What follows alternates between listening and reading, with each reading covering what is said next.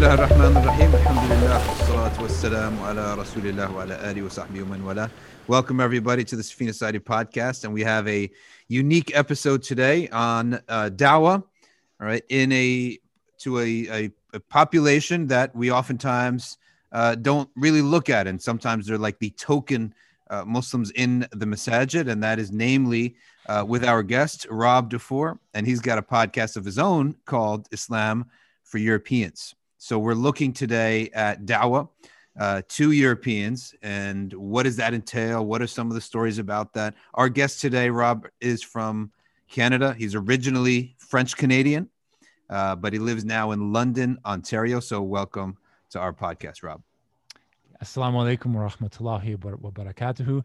Thank you so much for having me on the show. My name is Robert, and our channel is called Islam for Europeans, the number 4 in the middle. We're going to talk to you today about our alternative solution to giving dawa to not just Europeans, but non-Muslims from any background where I guess Muslims might be the minority, or it's generally considered that these people are generally considered a non-Muslim population. Yeah. Okay, so we're not being exclusive to other groups in any way. But what we're suggesting is twofold.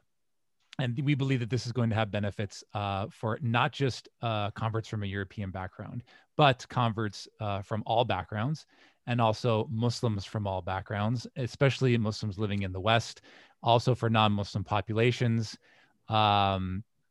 and the ongoing 1,300-year conflict between Islam and Europe, all for a fraction of the price.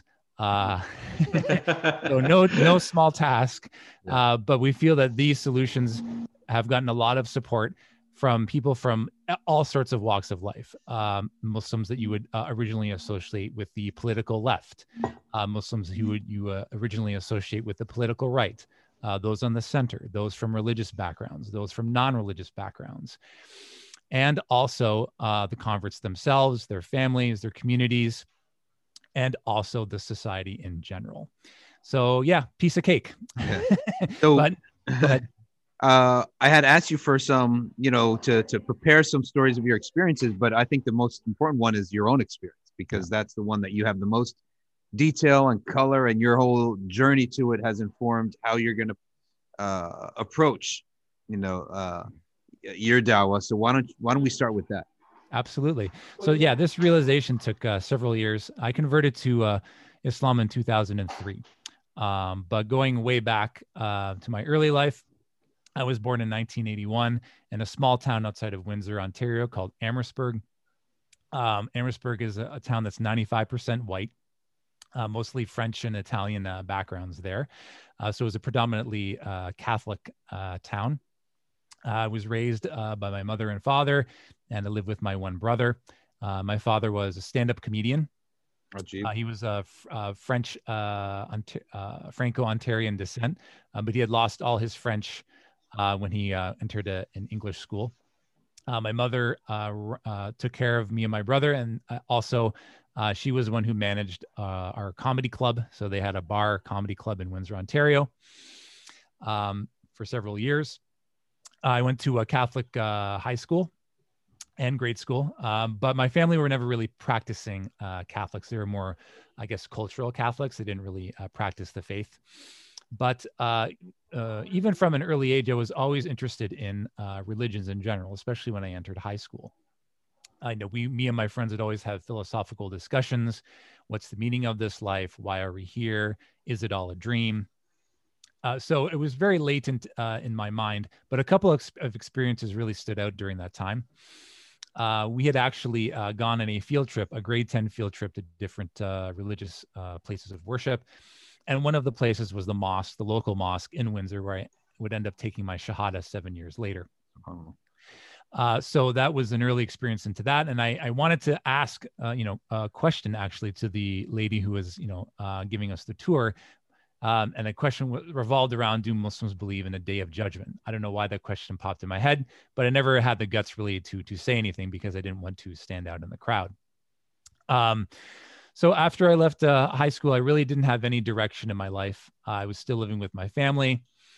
I only had a part-time job. I didn't pursue post-secondary education. I didn't have a girlfriend or a wife. So my life was pretty much flying by and just going down the drain. So I had really no direction in my life. Cue ahead to 9/11, events of September 11th, and that really, jarred everybody's memory, created all these negative images of Islam and Muslims. But then a couple of weeks later, I started to look into the internet because I was very heavily into conspiracy theories. And I'm not going to get too deeply into that, but I had a very inquisitive mind into looking into why are these events happening in the world? What's the whole cause behind it? And why are we here on this planet as a larger question? Eventually, my curiosity turned to Islam because it was big in the media. The Iraq War was happening, and Islam was very prominent in the media and whatnot. So I typed up ISLAM on Google one night all alone in my house, and lo and behold, the first website I went to had a picture of an unborn baby in the mother's womb. And I thought to myself, do I have the right website? Is this Islam? So as I looked into it, it explained that the Quran has many amazing things that were written back in the 7th century that we're only finding out now with the technology of the 20th century. So this absolutely floored me because, when I was growing up in high school and going to high school, the message was always, you can never prove that God exists. And since you can't prove God exists, what's the point of following a religion? What's the point of this life? And no one's ever going to find out the truth. But by the grace of Allah, Allah opened up my heart to read more and more about Islam. So I studied Islam on my own for about 7-8 months. I didn't tell anybody about it, not even my bosses who were also Muslim, until I one day decided to go to the same mosque that I went to years ago in high school. And this was during Ramadan, actually. So I fasted a few days during Ramadan before I went there. But the first 2 times that I went, I was absolutely terrified. I didn't want to go there. I didn't feel like I didn't know if they would accept me. And I didn't know if I wanted to make that actual jump to either convert to Islam or even converse with another Muslim. I even went to chapters, I remember a couple months before I converted. And it was even looking at the section of religions, and I saw the Quran, translation of the Quran there, but I didn't even have the guts to buy it because I was thinking, what would the cashier think? So this was, again, I was not a very brave person, but gently Allah guided me to that mosque in November and ended up taking my Shahada. And from there on, things just in my life just started to unfold. I told my family a week later, and alhamdulillah, they were very accepting about it. My dad actually shook my hand when I told him that I converted to Islam. My mom was accepting of it. And back in 2003, the mosque was a very accepting, warm, integrated community. And I noticed that you had people from all different walks of life there. And so it was at the time, I spent my first 3-4 years learning what I could about Islam. Excuse me, my cat is going to break my internet connection right now. So I got to be very careful here so it doesn't get cut off. Come on, kitty. Okay. Mashallah. That is a nice little thing. What is that, like less than a year old, right? Okay. Sorry. That was Mo. Okay. All right. So anyway, okay. We still got the internet connection. Good. Okay. That's the only guy who's allowed to be called Mo. Right? Actually, it's short form for Moiz. Oh, good. Okay. So anyway,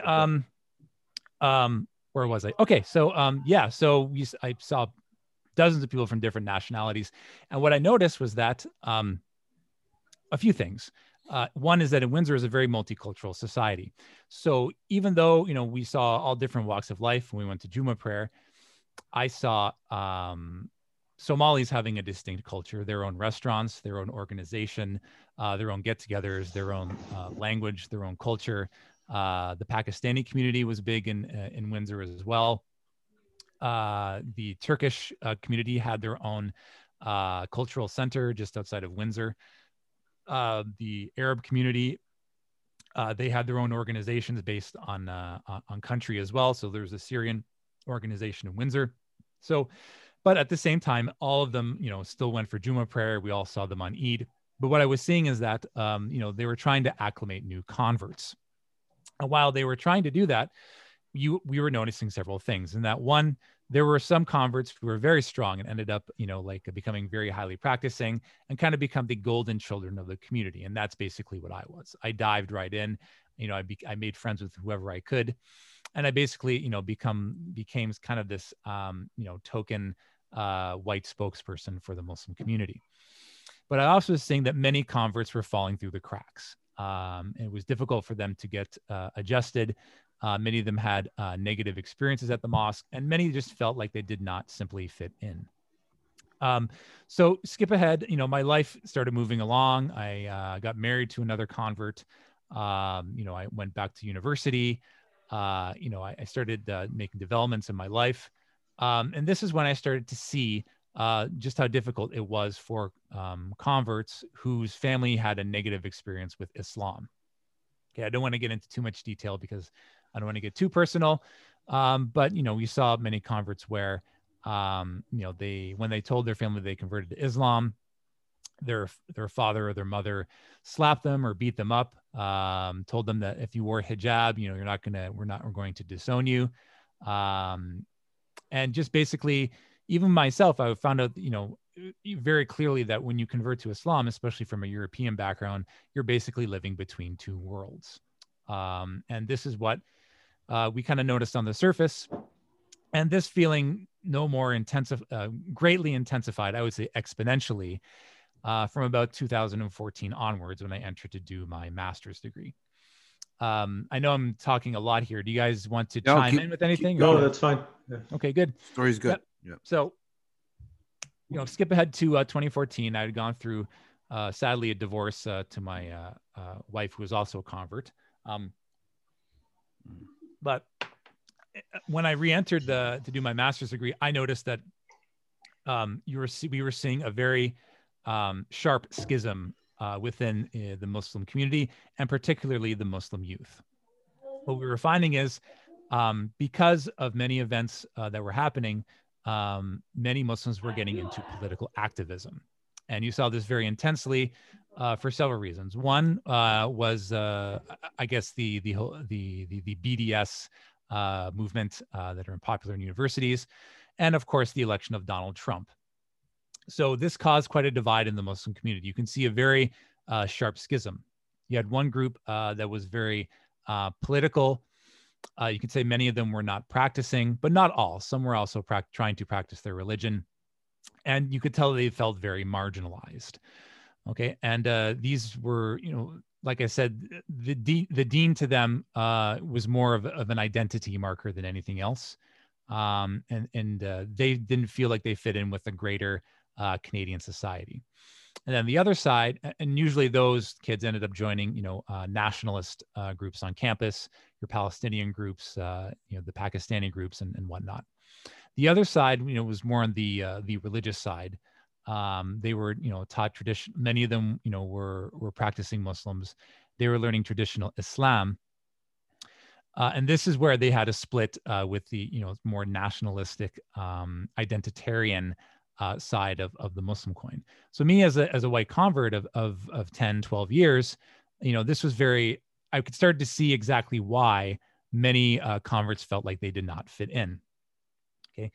And I'll give you, I'm trying to think of some more anecdotal stories I can tell. I'm just talking about myself right now, and I'm going to branch off later to, actual events. But the general consensus was these more politicized, marginalized Muslims really had a lot of inner resentment towards Western society, Western civilization, and just basically white people in general. And I think this really intensified once they realized that BDS was almost impossible for them to have as a movement, when they talked about specifically in terms of Israel or Zionism. So they tried to ally themselves with many other minority groups, and many of these other groups had beliefs that were anathema to traditional Islam. One of which is that, this is a common thing that we hear, that it's basically it's impossible to be racist towards white people. So, the practicing religious Muslims, they were against this. They said, this is not going to be good for dawa in the West. This is not what Muslims believe. And you can't denigrate an entire group of people like this. Okay, so this caused a lot of friction between the Muslim youth, and you could tell that there was almost like no particular solution. And it wasn't an either or circumstance as well. You saw many of these youth, they had brothers and their actual brothers and sisters on one side, but they themselves were on the other side. Okay, so skip ahead. I finished my master's degree, and basically exited the university and thus the political arena. I entered the workforce and had a good job. But still in the back of my head, I was thinking, this is where we're headed as a Muslim community, because many Muslims feel that they feel marginalized. They feel that they're being under attack by the society, which is totally understandably true. I mean, they're being, especially with the election of Donald Trump, many of them feel that whenever they walk down the street, any white person is going to be a potential negative 100. They're going to be a potential Islamophobe. They could potentially rip off my hijab at any moment. They could potentially say a racial slur. And this is what we're seeing, this increased polarization of society. Whereas converts, we're in a completely different situation. Okay. So for us, we're not visibly Muslim, so we don't know what those experiences are like. But at the same time, our family, our community, our general society is not Muslim. So for us, I guess the threat for ours is more internal, whereas for born Muslims, especially those who feel marginalized, their threat of Islamophobia is more external. And I'm saying this not to say that one is worse or better, but I want to feel that we can move past this and say that, instead of pointing fingers and saying who has it worse or better, propose a solution that is going to be beneficial for all sides. So in 2019, we formed Islam for Europeans, with these general ideas in mind, and we're finding that we're starting to get support on all sides. So that's basically my story in a nutshell. I hope that wasn't too long or too short, but hopefully we can expand on some of these, I guess these anecdotes or stories that I've seen in the Muslim community that sort of help us come to these conclusions. Okay. What's the solution then? Because I pretty much agree with your categorization of the active youth. They're either going to be more on the political side, more on the knowledge side, right? The piety and knowledge and our moral standard truth comes from Quran and Hadith first, right? The political side may adopt a different view that's more of a political paradigm in which that sometimes they're not all false. The ideas there are all false, but they take up a larger space in their methodology and in their head than, let's say, the pietistic and knowledge track.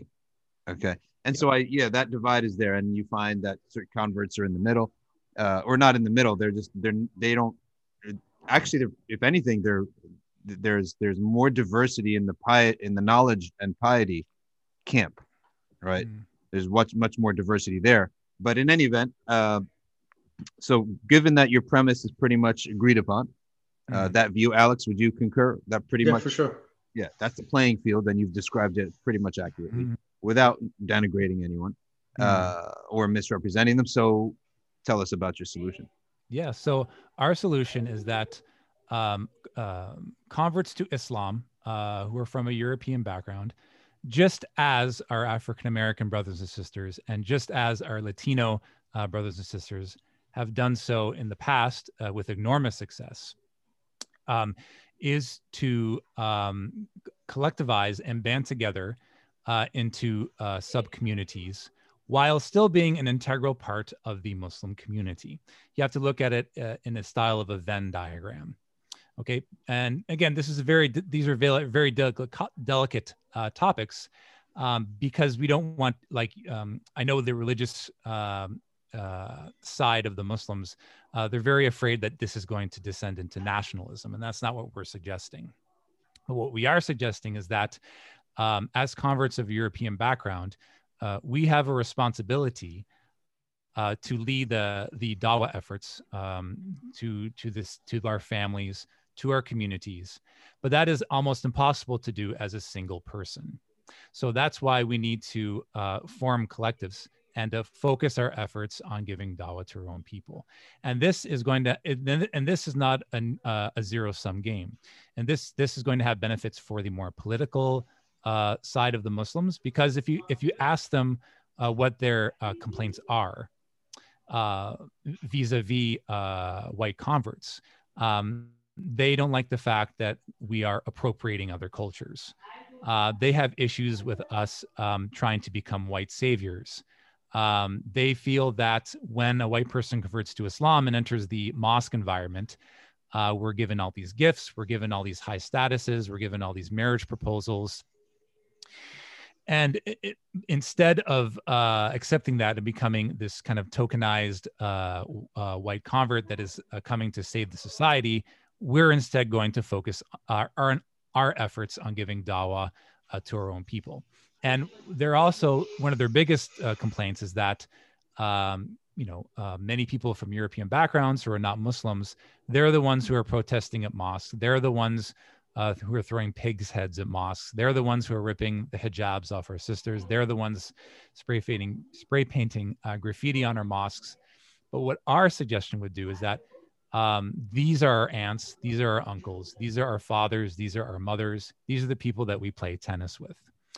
And us more than ever have a greater more social capital with these people. And thus, by, not even if they don't accept Islam, if we can allay their fears of Islam and show them that Islam has many benefits for mankind, this is going to,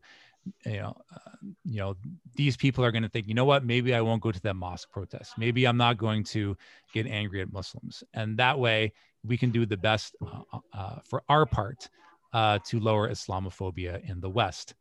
And then if we look at the religious side, I guess the more religious traditional Muslims, this has benefits for them as well.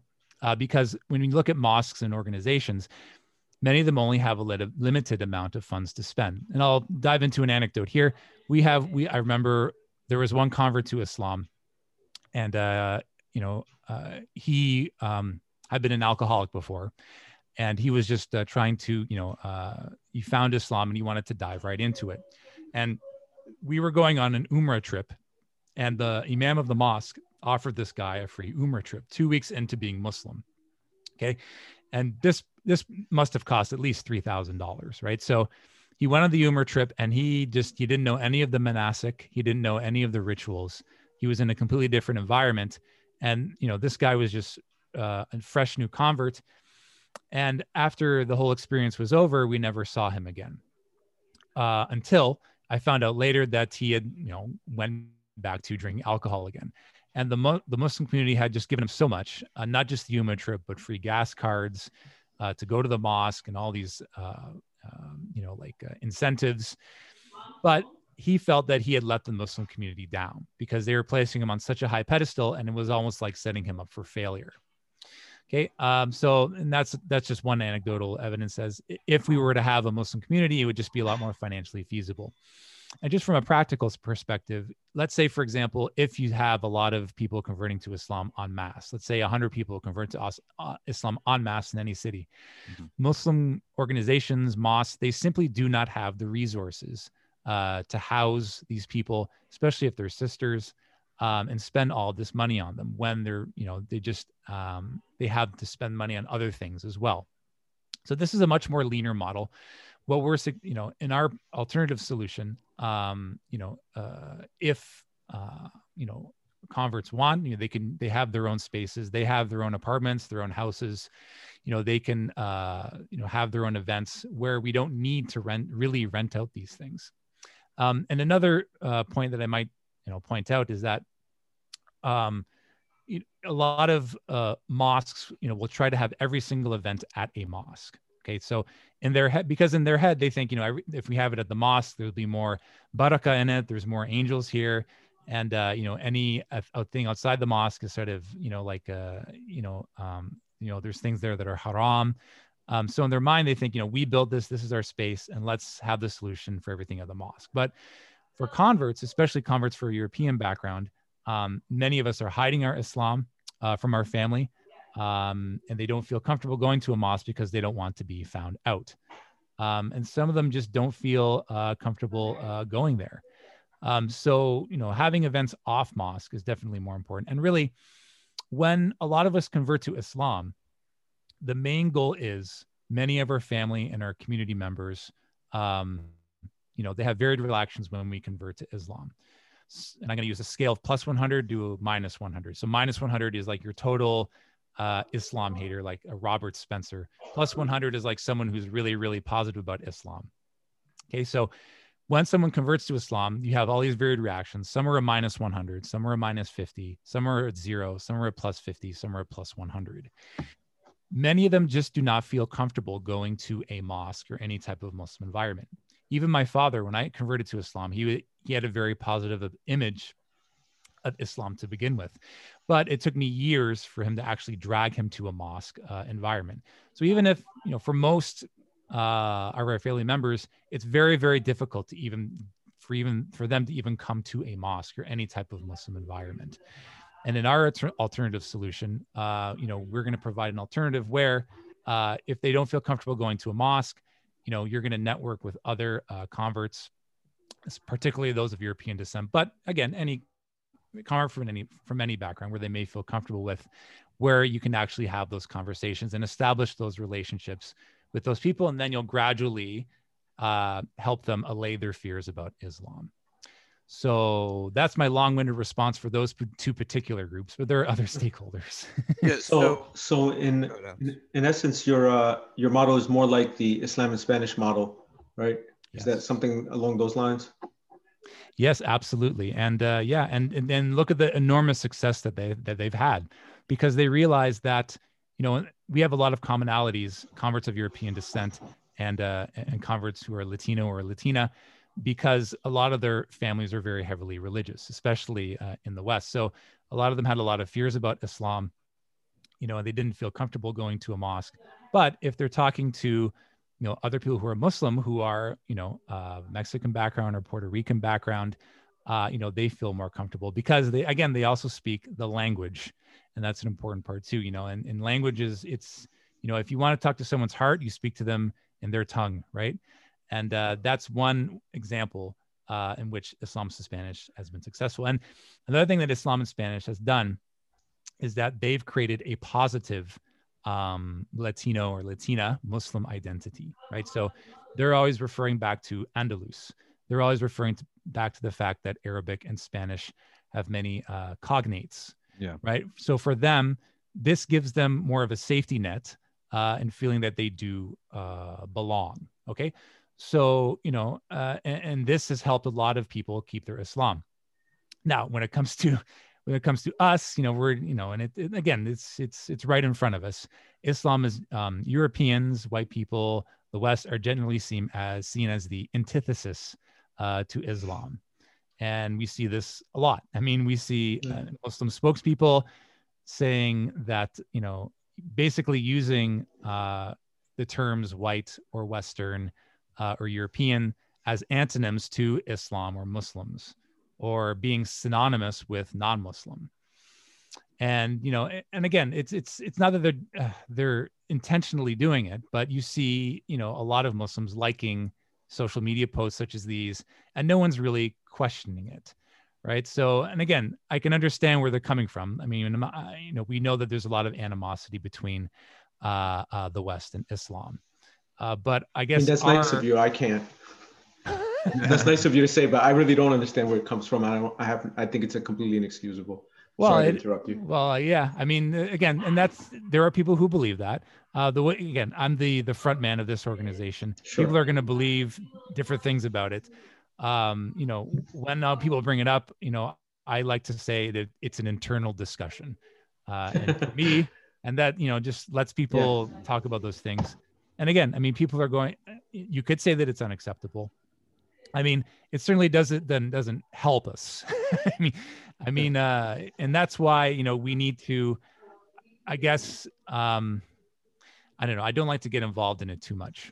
Sure. You know, I used to, and then, you know, I just thought, okay, my blood pressure is getting way too high. And if I keep talking about it, I'm gonna have a heart attack before I can Sure.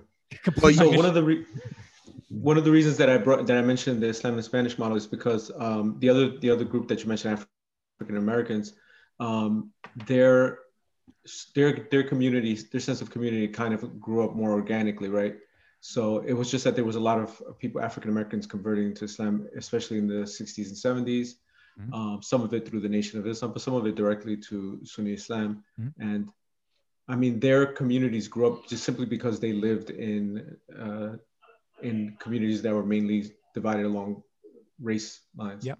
Yes. So, you know, you set up a masjid, it's going to be in your neighborhood, and everybody, all the Muslims in your area are going to go to it. Mhm. And so they're all going to be people from the neighborhood. And if the neighborhoods are racially divided, that's what you're going to end up like. Where you said that you grew up, the town that you grew up in, if somebody started a mosque there because there was, you know, a dozen or 2 dozen or, you know, 50 Muslims, you'd all end up being white Muslims because that's all that's in the town, or that's the majority of what's in the town. Yeah, so there are geographic factors, and I guess the biggest macrocosm of this example would be Bosnia, right? So Bosnia is a European country. I mean, it's, I think, at least 70% Muslim, but they're Europeans, and it's generally seen as, you know, the heartland of European Muslims. So, you know, for us, I mean, again, it's a very delicate subject because, you know, I guess the knee-jerk reaction to an alternative solution like this is that, you know, this is, when you think of white people collectivizing for any reason, it's going to end up bad for Muslims, right? So, I mean, that's one of the challenges that we're looking at.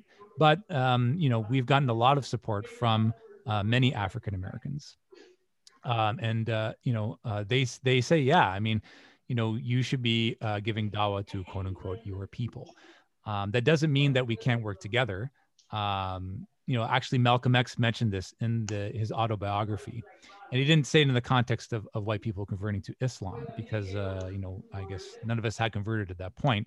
But he did say that white people should form all white groups and work on anti-racism in the white community, and we will give them full respect, and we'll be working together, but we'll each be working on our own communities.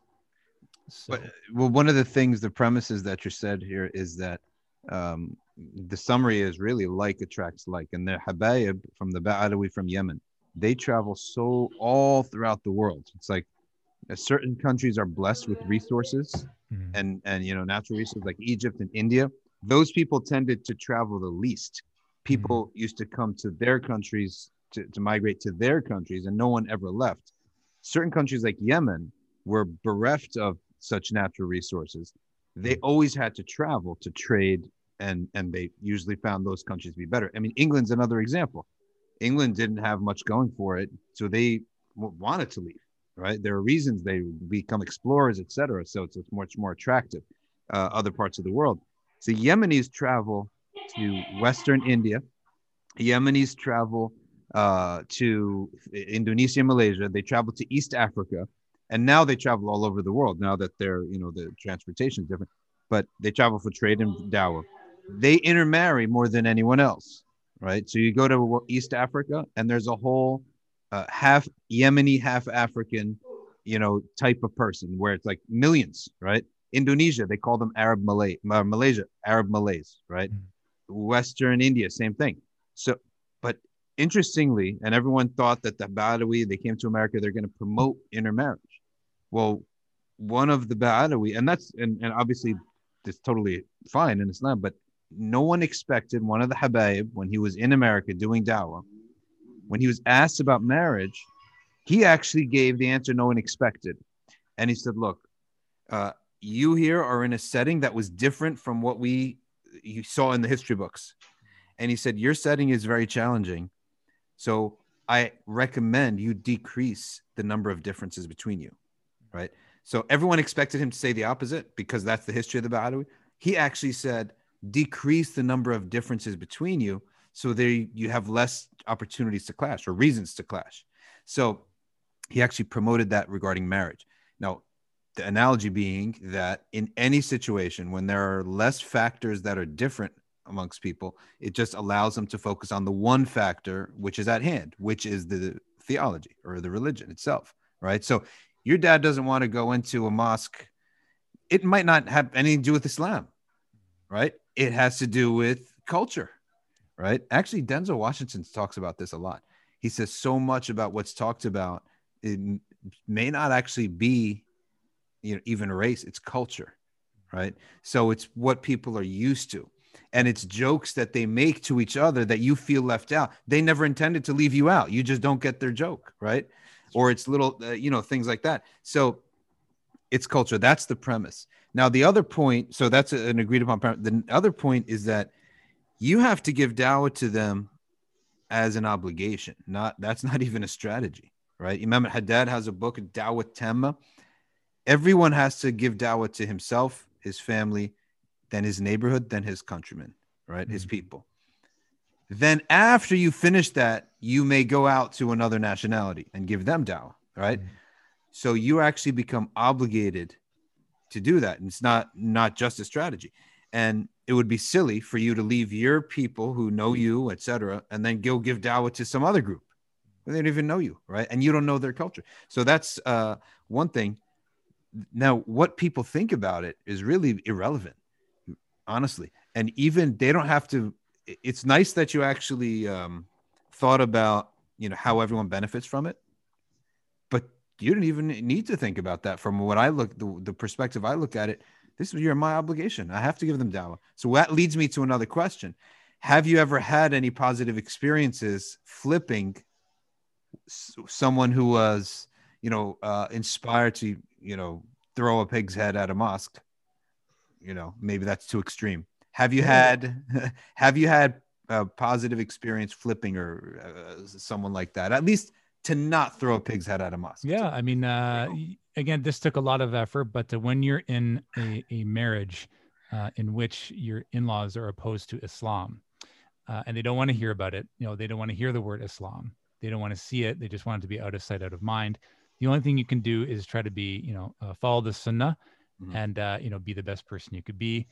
And they will see that they had that Islam does have benefits for not just your son-in-law or your daughter-in-law, but also the greater society that they belong to. So even near the end, when the marriage itself fell apart, they were asking me, how was your Umrah trip? I want to know more about it.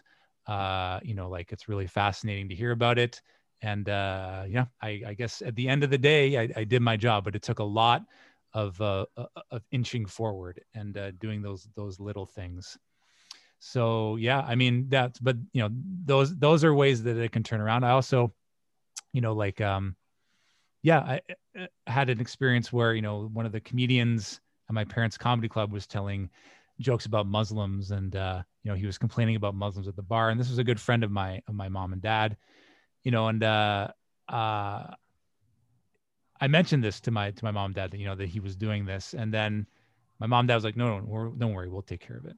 And, the next time I saw him, he didn't say anything. He didn't say anything. Well, hey, I'm sorry I said those things. He basically just shook my hand and said, hey, Rob, how's it going?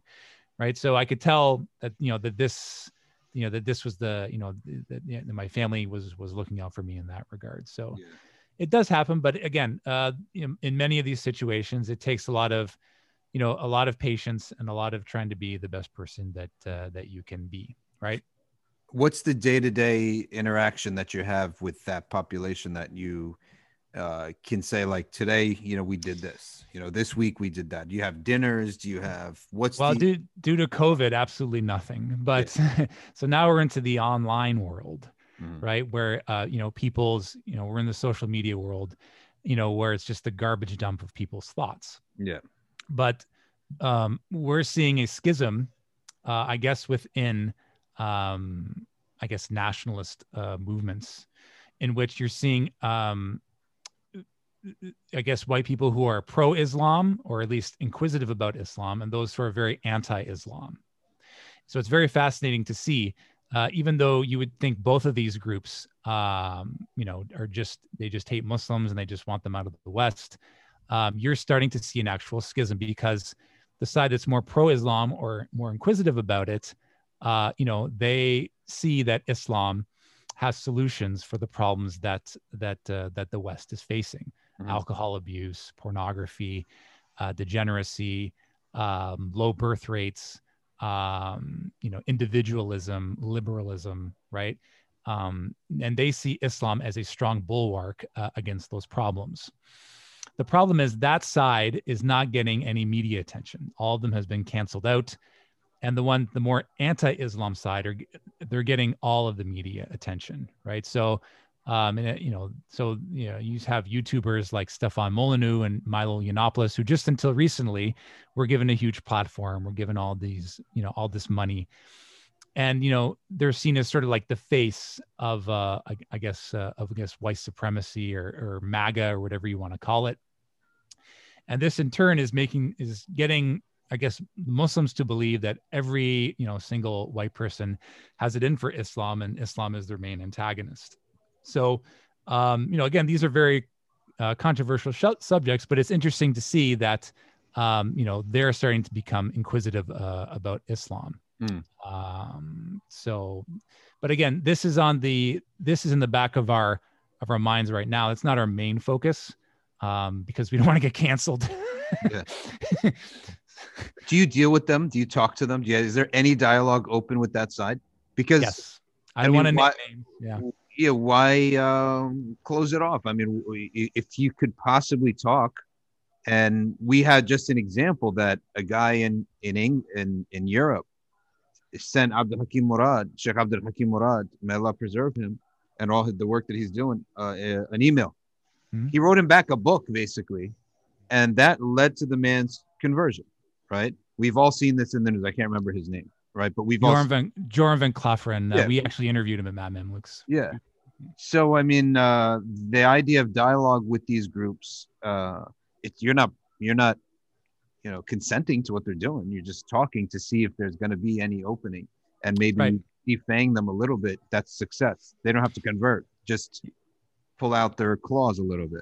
And even if they end up, not changing their opinion on Islam per se, they have some of the same misconceptions about Islam that the anti-Islam right has.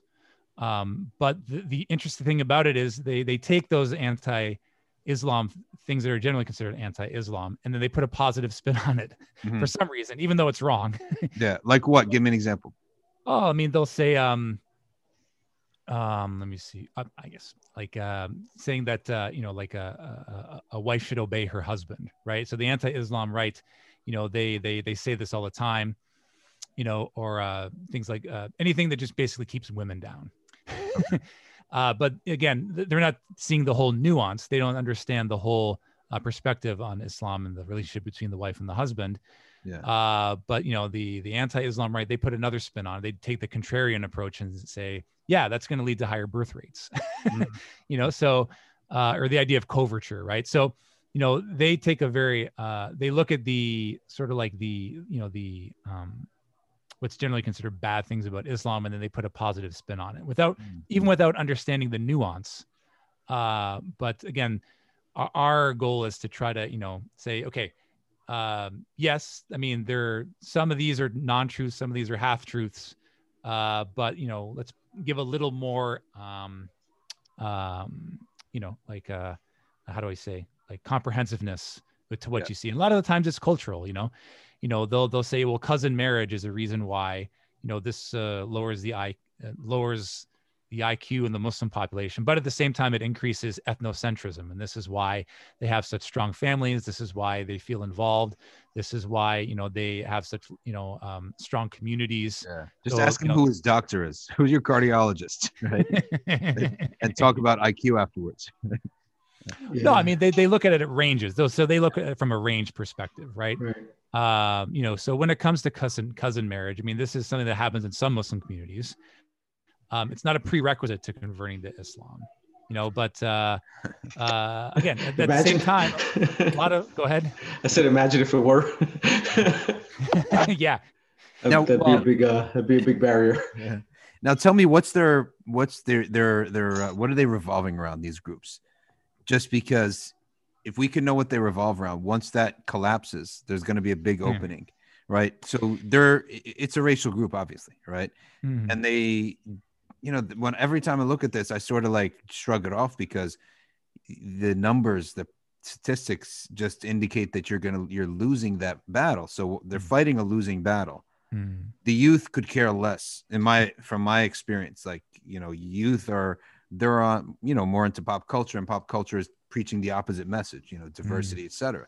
So the guys who are in that world, they're fighting a losing battle. Once that battle is lost, a lot of times people's identities and their hearts are vacant, right? I think when Trump lost, when he won, they got hope. When he lost, I think it's sort of back to that trajectory downward in terms of, their agenda. In the same way, the Soviet Union, when it collapsed, there were so many people who don't know what they believe. And I remember one of the things that Sayyid Hossein Nasr said in class. He said, we missed a huge dawa opportunity, right, in the Soviet Union or in Russia after the Soviet states collapsed. So likewise, these guys are losing. They're fighting a losing battle. Yeah, they know that. They know that there's going to be an opening where there's a lot of these people are going to, not know what to believe. And that's the type of person that you're able to talk to. And that's the person who's going to be open to a new idea. Yeah. Yeah. Like I mean, their main contention with Islam is that if I were to actually choose it, it would cause a lot of, turmoil in my life, and my whole family community would be against it. But there's also the idea that I'm going to lose out on my culture, right? So I'll be basically joining the enemy, and I'm going to have to wear a thobe and eat biryani and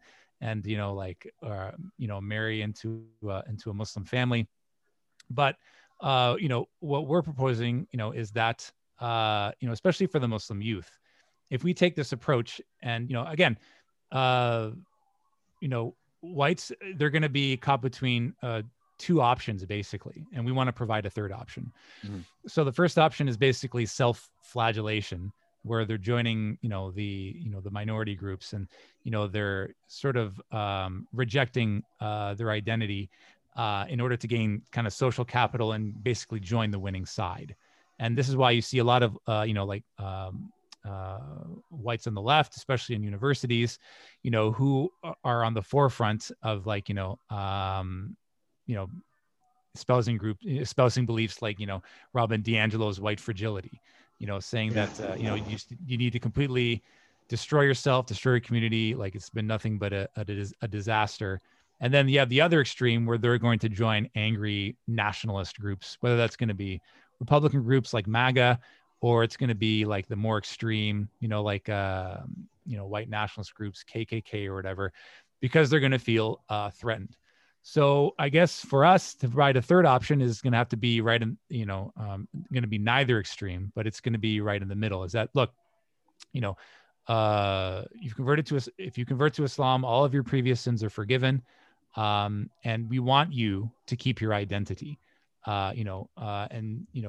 joining your own sub community, you'll keep the slang, you'll keep the culture, you'll keep everything about you, only dropping the things that are, not acceptable in Islam, right?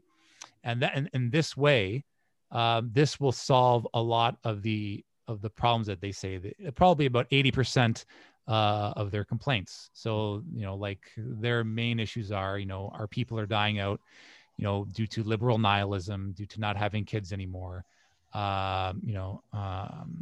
due to all these things, and again, we see that, like our culture is dying out as well. Yeah. So, but again, you're not going to get everything out of this. And again, the Muslims are kind of in the same boat because, a lot of Muslims have visions that, like we're going to reestablish the Khalifa, like the whole Hizb Tahrir crowd, and a lot of the times you just have to realize that, we have to think practically. We have to think years down the road and realize that, there are some things we're going to be able to accomplish, but not all of them. Okay. I mean, go ahead. Yeah, no, finish what you're saying on. Then I'll follow. Yeah, I mean, their main complaint is mass immigration and demographic change. I mean, like in Britain, for example, they say that, and it you can see the trends in 2050, like what the white British are going to be a minority in their own country. Wow. Yeah, right? I mean, I think that this is, Quran says that mulk, or monarchy, is a dula between civilizations. It's been 500 years, right? the sun king, was The shown sun up. never sets over Yeah, the British Empire. British Empire. It's been 500 years from when you go back to the Hungarians, were the first, rivals to the Ottomans that gave the Ottomans a headache. And then it shifted over Austrians, over, then British, then Americans, right? So it's going to end. Everything ends for everybody, right? Yep. So that's there's a book there's a book I think a British guy wrote it. His name is Sir John Glubb, and it's The Fate of Empires. Yeah. And he basically deduced that every empire goes through the exact same phase. They start up, they have great expansion, and they expand so much that they just become super weak, and then it just completely falls apart. And that's what we're seeing with the American empire as well. Yeah, it's just like a life cycle of civilizations. Exactly. Now, question for you. And you talked about this sort of third option that is Islam, but it's at the same time, it's neither of those two other extremes. But the thing is that's an abstraction. Is there a way for people to see that? For example, if you had like a place where people could come and eat every Friday night or something like that, where a random dude in London, Ontario could pop in, sit around with a bunch of other guys. He might not even know they're Muslim, right? Yeah. Well, he'll know they're Muslim, but it doesn't have to be a talk, right? And this is our way of sort of doing dawah in a sense of like, it's like, oh, okay, those guys have been going to having dinner with them for like 5 years. Now I have a problem. Maybe they could help, right? Or I'm actually curious, right? So I think dawah is the best way of dawah is that which is so sort of non-dawah, right? But you just become part of people's lives, right? And we've actually are witnessing it now that we have such a good, reaction and reputation in New Brunswick with the predominantly Latino community, Hispanic community. And we're not even Hispanic. I mean, Alex, the only one here he's not even like from Central America. He's from Argentina and Spain originally, but we're just Arabs and Desis who are doing it. And we got great relations with them already as is. So imagine if we were, right? We should probably, hire someone who is from Central America, right? Or Mexico as a Muslim and just show up. That's it. But that's my vision of dawah that I think is going to work. So before COVID, did you have some node like that where people could actually cross-pollinate and talk and just see each other? Because I think that's going to be far more than a theory, because they'll be able to see it with their own two eyes. Yeah. I mean, I'm just trying to think here. We have ideas about where we could actually kind of do this sort of thing, because let's say, for example, if I had all this money and we didn't have COVID going on, and I opened up, like a center for Islam for Europeans here in downtown London, 99% of the people going there are going to be, born Muslims, because there's no mosque downtown. Right. So, and it's not that they're doing anything wrong. It's just that the main goal that we're trying to achieve is not going to be reached. An alternative suggestion that I was thinking of, and it's going to take some time, but especially in Canada, a lot of these European clubs are just dying out, like they just can't pay the bills. And some European, you have to look at the European countries that I guess are the most pro-Islam among the list. So your Irish club, your German club, the Swedish club, the Dutch club, that might be a place to start. Not to say, we want to, turn it into a mosque, but even just to have an event, even if it's for a wedding, and then have like a non-alcoholic wedding at those places. And then that might be an option to have. And then even just let us come in and, give a talk, on Islam. And, I think that might be a place to start. But again, actually go offer free cardiologic, medical, anything like not Islamic, because you want to take the focus off of that and let that there are some stars that you can only see them from the corner of your eye. But if you look at them, you can't see them anymore. That's what it needs to be, because it's too much. It's almost like this is too heavy of a topic. It's too, but if he happens to be a Muslim, right? Then at that point, I feel that there's more of an effect. right? And there's got to be, sometimes you can have a center where the born Muslims show up the most, but if the leadership and the predominant people who are running the operation are of a certain culture, you will attract a lot of those people. Yeah. And we have Allentown, an hour away from us, where it's predominantly Pakistani, if I'm not mistaken. But the percentage of whites, because the leadership are whites, Sheikh Yahya, and he has, the top guys with him are whites, right? And I don't think that he I think they just happen to be whites, right? They're the guys who accepted the job right away. And there was a time where it was Sheikh Yahya and two supporters, right? And one of them was a white guy, one of them was an Afghani guy, right?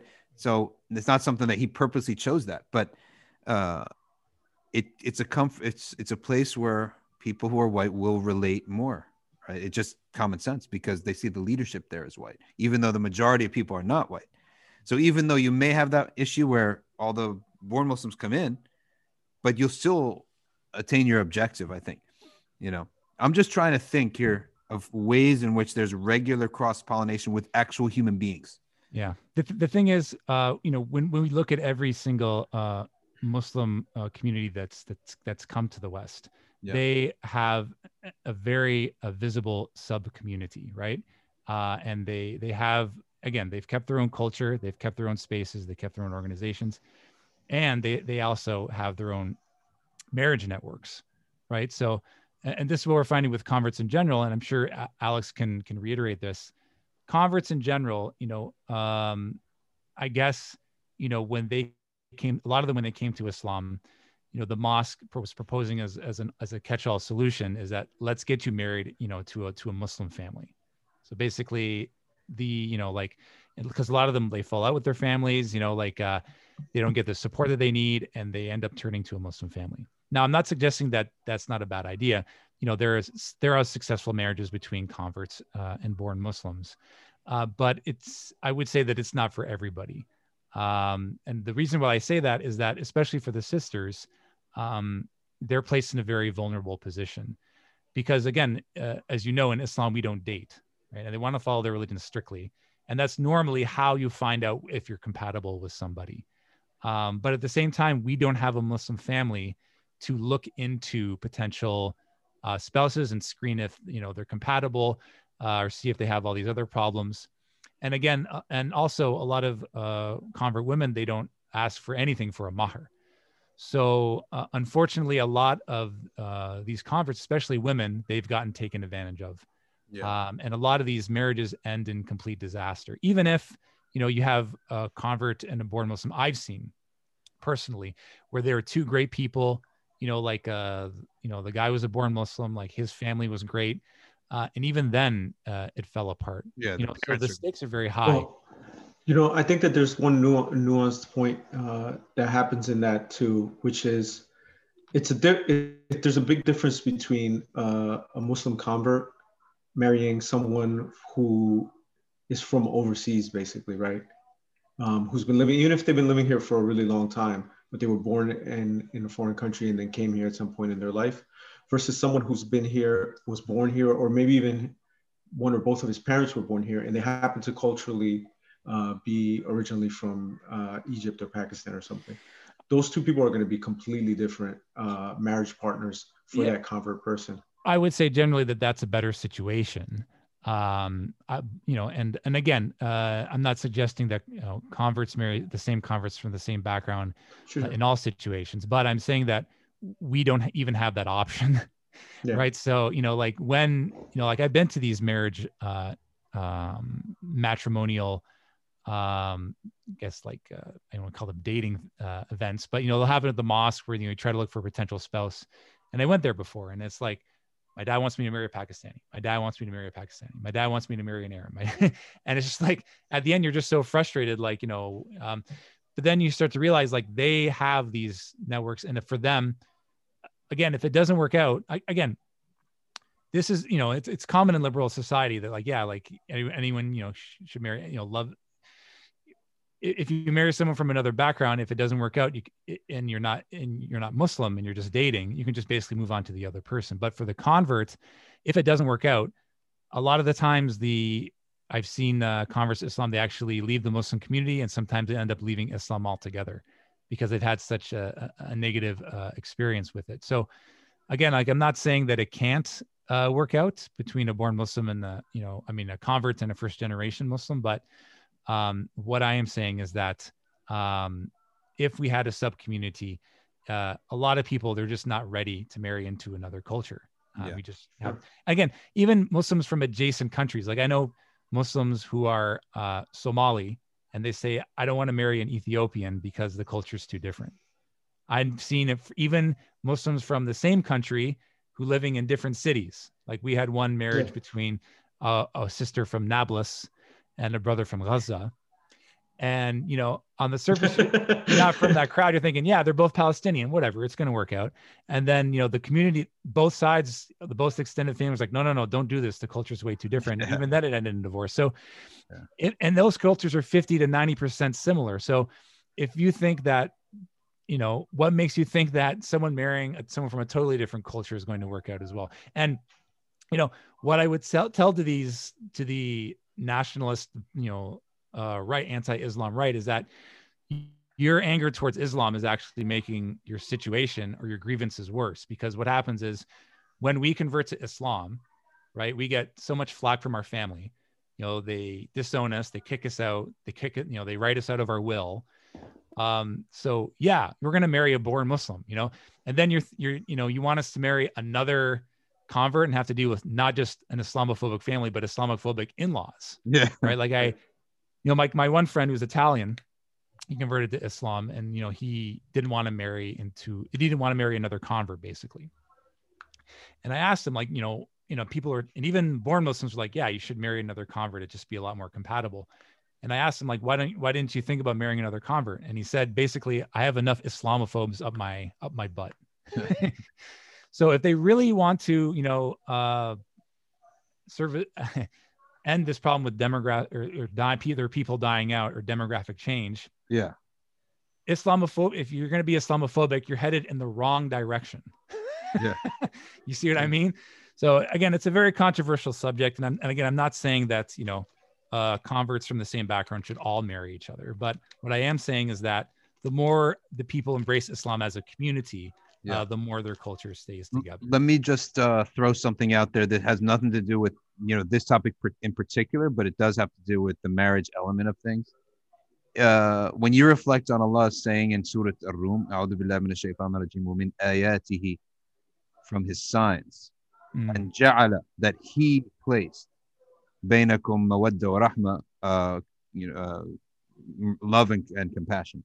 One of the beliefs, like a belief on this issue, is that the more people themselves, two people, try to make their marriage work, the more they're going down the wrong route.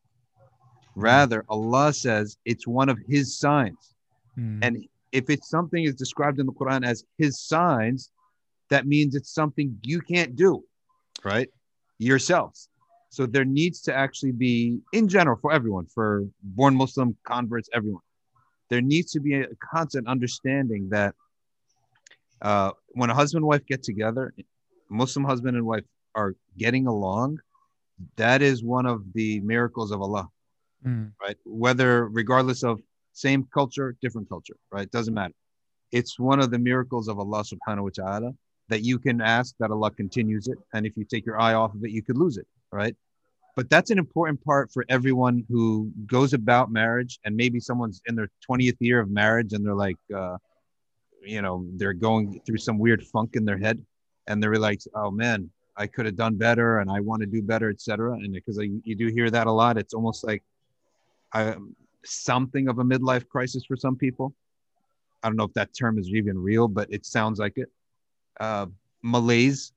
But you have to realize that all a person has to do is ask for it, and Allah will put it there. He just has to ask for it and want it, because it is true that the tafsir of that ayah is that the love and mercy and compassion between husband and wife is something from Allah. It makes don't try to make any sense out of it. It could be stronger in year 50 than year 20, right? Whereas you think it should be boring and, done with. And it could be some people who are completely opposites, right? In everything, in looks, in status, in racial background, in social, everything.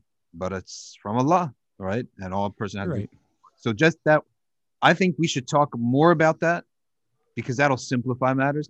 That also explains why so many grandparents that people from the East have, their manner of going about marriage and how they had a 60-year successful and happy marriage was that they saw like a black and white picture of his wife and the mom and dad sitting next to him and saying, it's next week, right?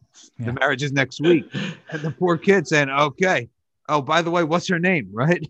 And they and they're 60 years and you're wondering, what the heck happened there? Are you crazy? It's irrational, but love is something that is super rational. It's from Allah. So anyway, I just wanted to throw that in there for anyone listening, talking about marriage and the seeming like difficulty.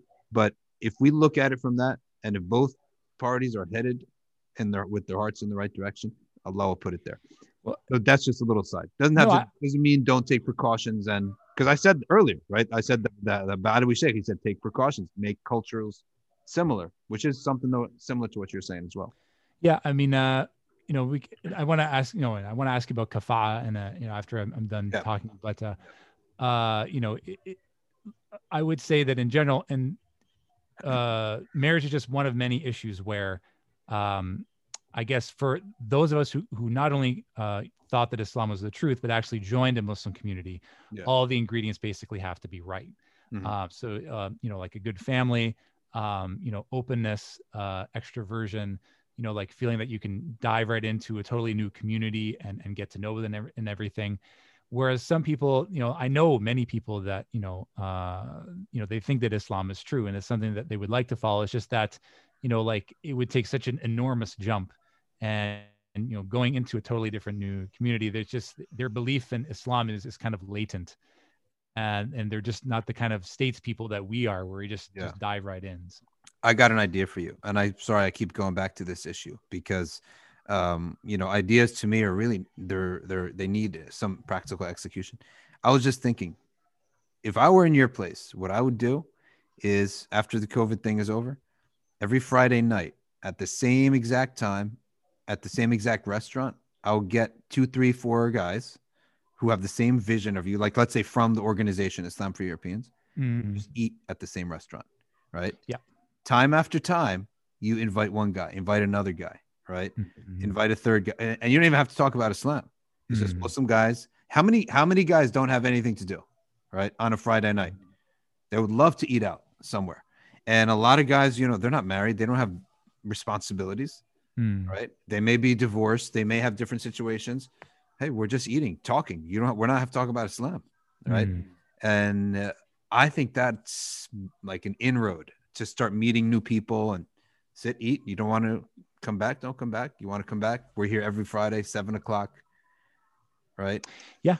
No, I think that's a great idea. I mean, that's basically how a lot of these things start. Yeah. But it definitely has to start somewhere. Yeah. I would definitely be up for that. I think we covered a lot of the things that I wanted to talk about, but there's definitely so many other things that we can try to address. What some of the other topics that I just sort of jotted a lot of these things down. Sure, go ahead. So we talked about sub-communities in the West, division or strength. I guess we can dive a little bit into that more because, and again, like you said, you have your vision, Rob, you should just do it and not worry about what everybody else thinks. Yeah. But I mean, I think, and you're in agreement with me in saying that, communities and cultures are different and they have, they sort of bind together and it's not all this big one melting pot. But some of the criticism of this idea comes from the idea that we're all one Muslim community. We should all be united. Yeah. But at some point, like we go to the other extreme where it's like, okay, like we should just get rid of culture altogether and just Islam is our only culture. And I think that thing. I mean, the answer to people like that is that's fantastic. Alhamdulillah. Start with your family. Yeah. change their diet, change the way they dress, tell them to not subscribe to the satellite channels from back home, and Satellite. and name your kids something from a Muslim background that's not your Muslim background. Yeah. So no kids named Javid, Yeah. right? Or whatever it is. I think we're all in agreement with that. I think, okay, so yeah, I mean, again, we're starting to realize that, and again, a lot of this was a reaction to nationalism in the Muslim world.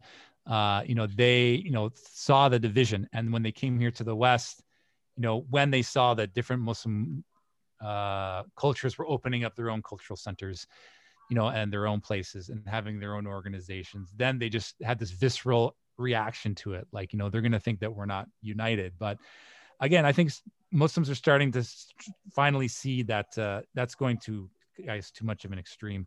The mosque, I guess the mosque approach and saying, like the one example that I use is, I use the phrase ijaza or bust, and saying that a lot of these mosques, the learning curve is just far too steep. And this goes across the board for all converts. And a lot of born Muslims, like first gen and second gen, kind of express these sentiments too, and saying that, a lot of the things that are happening at the mosque is it's kind of just high level, even for people who've been Muslim their entire lives. And you see this too with our families. I mean, I go back to my, my Italian friend. He brought his family. He was able to bring his family to an open house at the mosque where the, imam was giving a talk, right? And this talk was what he thought was catered to non-Muslims. But at the end of the speech, he asked his family what he thought, and they said, I couldn't understand any of it. And the reason though was because even though it was in English, most of the terms were in Arabic. There was a lot of Arabic terms that we're familiar with, but the terminology is just so above their heads. Yeah.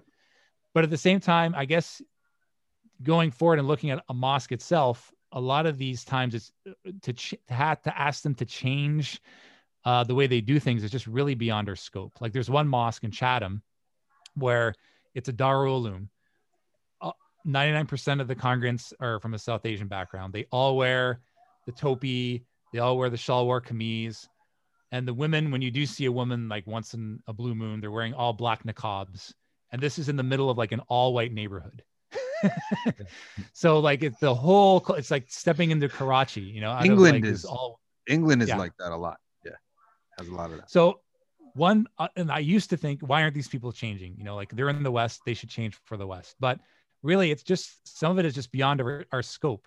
And I talked to the imam about this, like, like he admitted like the culture that we have is totally different from the culture there. And it's just a barrier. So at what point do we say, instead of trying to change these mosques and, the way that they are, like why not have, our own office space, away from where this mosque is designed for, people from the background of the non-Muslims in that community. Yeah. So Rob, you wouldn't know this, but locally, the masjid, the community center that Dr. Shadi is the religious director of, it's sort of that concept. I think it happened more organically than planned out in that sense. It's multicultural. It's not geared towards any one ethnicity. There's people from convert backgrounds, from Arab, Pakistani, but the majority of the leadership, if not all of it, is American born. And everyone speaks English. And there is not one culture represented at all in any of the leadership and any of the programming and any of the closest we come to having one uniform culture is the fact that Dr. Shadi is Maliki and he has an army of supporters who insist on the Maliki method. But other than that, it's an American experience, right? Yeah. And one in which people from the neighborhood or people from the locale will come and not feel like this is completely alien. Everybody dresses differently. There's not a style. There's not a uniform. There's not a uniform facial hair. It's not a uniform way of the women covering. It's a much more American experience. It's because everybody that's running things and making decisions about things is American, regardless of their cultural background. And I think that's really helpful, and it's why MBIC is such a big deal. Even though it's a small community center in a small Muslim community, it has a huge reach. And I think without people knowing it, I think that this is why. We have a great convert program too, mashallah. Yeah, People that run that. the way it happened just by itself is that the imam's position, the mic is Desi, in particular the line of Basit, right? It's an imam and his son-in-law. No one else touches that mic. The mosque, the groundskeepers and the building maintenance is North Africans, right? The education, the classes is Maliki, because me and Ali and Harun, right, who cover, we're all Maliki. The social programming and the community outreach is white. Well, half white, half Bosnian, right? Well, 100% white. 100% like white. half American, half Bosnian. Exactly. Just as an aside, I mean, I try not to use white as much as possible. I mean, when you look at European peoples, like you look at Spaniards and Portuguese, they're darker than many Arabs. But it's inevitable that you're going to use that term. I mean, Bosnians are one time Sammy Kadovic told me statistically the blondest people on earth are the Bosnians, right? You won't find a brown or black haired Bosnian. He told me this one time. And the Serbs are the opposite. They're darker haired features, right? And in that case, the Serbs, the darker hairs were mutilating the lighter, right, features. So. Yeah, I mean, I've created several memes about that. Some pretty edgy memes that I can't share here, but you can look at them on my Twitter feed. But that destroys the arguments of the anti-Islam white nationalists. The thing is, at the end of the day, if we were all to be one people again, right? This is about belief. At the time of the Prophet Noah, they were all one people. Allah tells us in the Quran, you are one people. We are one skin, one language, etc. You go to Egypt, they don't differentiate between your thing. They differentiate if you're religious. Some people hate you, period. Right? Yeah. No matter what you are, and they're all Egyptian. And Pakistan is the same thing. So even if we were to get over all the cultural problems, okay, if people's hearts are not with the deen, they will find, reason to be absolutely. Have animosity. No, I completely agree with you, and that's it's important to keep my intentions pure, and all the people in my group, because at the end of the day, like, Islam is the most important thing, we always want to keep that at the forefront, but I mean, we're right in the playing field. It's very, it's a struggle to not I guess I don't want to get caught in anything here, but no, you're absolutely right. I mean, deen is the most important thing, and the great thing about Islam is that even if you take people or two groups of people who absolutely hated each other, right, and those groups of people convert to Islam, that's not going to be an instant fix still. I mean, there's still going to be, lingering animosities there, but now you're in a totally different situation once you become Muslim, is that you're trying to avoid hell and get into paradise. Yeah. Right. And you also want your brothers and sisters to avoid hell and get into paradise, because they're going to pray for you and you're going to pray for them. And Allah is going to judge all of us fairly. Yeah. Right. So, I mean, if to think that you're actually, better than this group of people, you're only hurting yourself at the end of the day. Question: do you go into the prisons and give dawah there? I've never been to a prison. No, I mean, even before COVID, I guess me, like, I guess I'm kind of I'm not the strongest in terms of like going into bad environs. I guess that's not really my history. So no, I've never been to a prison to give dawah. That'd be a tough sell. It would very be tough, very tough. Yeah. I mean, so when people convert on the outside and have cultural issues and they have family rejection, that's tough. That's very difficult. Yeah. If you get rejected from your racial group in prison, that's the end of you. Yeah, right? It is. It's not if you had to associate with either the black group or the Hispanic group or the white group, and now you're out because you converted to Islam. Well, you just took your shahada and you became shaheed at the same time. Yeah. Well, I mean, like I said, it's very bizarre to see, but there is a growing group of Europeans on the far right who are very pro-Muslim, believe it or not.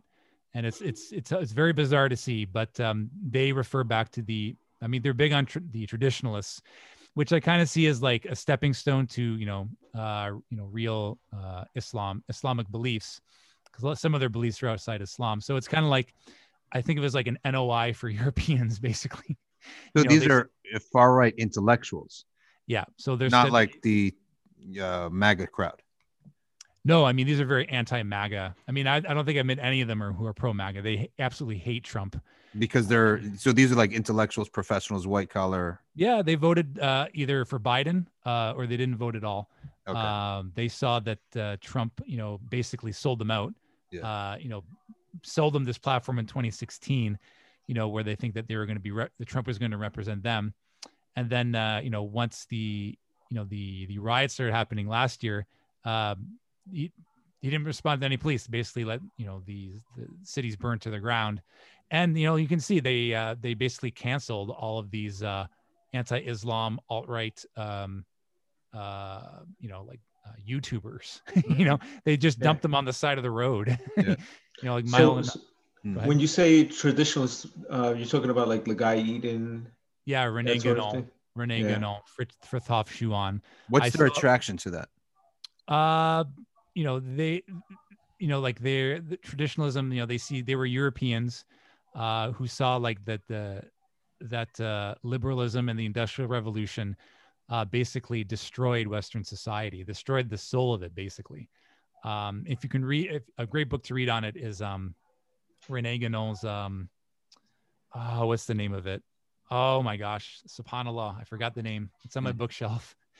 I'll be back in. I gotta look it up. Sure. Talking about modern. I know which reference. I know what you're referencing. It's the book where he discusses modernism, right? And yeah, he discusses modernism. Yeah. I'll be right back in 1 minute. There's probably nobody better than him on it. I'll be right back in 30 seconds. You guys talk amongst yourselves. I'll get it. No problem. Yeah. So Sheikh, the perennialists, there's almost nobody that has a better critique of modernism. Oh, their critique is the best. Yeah, their critique of modernity and modernism and liberalism and there it is. Let's see. The Crisis of the Modern World. That's the name of the book. So if you want to go ahead. No, go ahead. Yeah. So I mean, that's basically the core. They say that the West lost its soul. Was basically in the Industrial Revolution, it brushed aside religion, it brushed aside a sense of eternal importance. And it was basically, the West was just basically dying out. And that's why, the traditionalists looked toward the East because, they saw that Christianity was not the solution and that it was causing so much division and violence that they needed an alternative. And you can see this also with European philosophers who were pro-Muslim as well. He said positive things about Islam. Yeah. Friedrich Nietzsche talked about that. So he talked about how Christianity, ruined Europe basically, and then he was calling for peace with Islam. Also, Goethe actually, there's some reports that he actually converted to Islam. And that's why they see, and even Renee Guénon, like he gave dawa, sent all these letters to Europeans. And I think like many of them converted to Islam as well. So that's part of the angle. I actually saw like someone on the far right who was pro-Muslim made a rap about Renee Guénon, like him arguing on Twitter with like anti-Islam people. Wow. One of the reasons that I tell Muslims that don't, mainly Arabs and Desi Muslims, don't jump up on this phrase of Islam, Judaism, and Christianity and want to be lumped into that, because it's because of the cracks and the flaws in those two theologies of Judaism and Christianity that led to atheism, right? We want to be as far away from that as possible to show we have something different, right? It does not lead to atheism, as this thing led to loss of religion, right? So you got two groups that failed.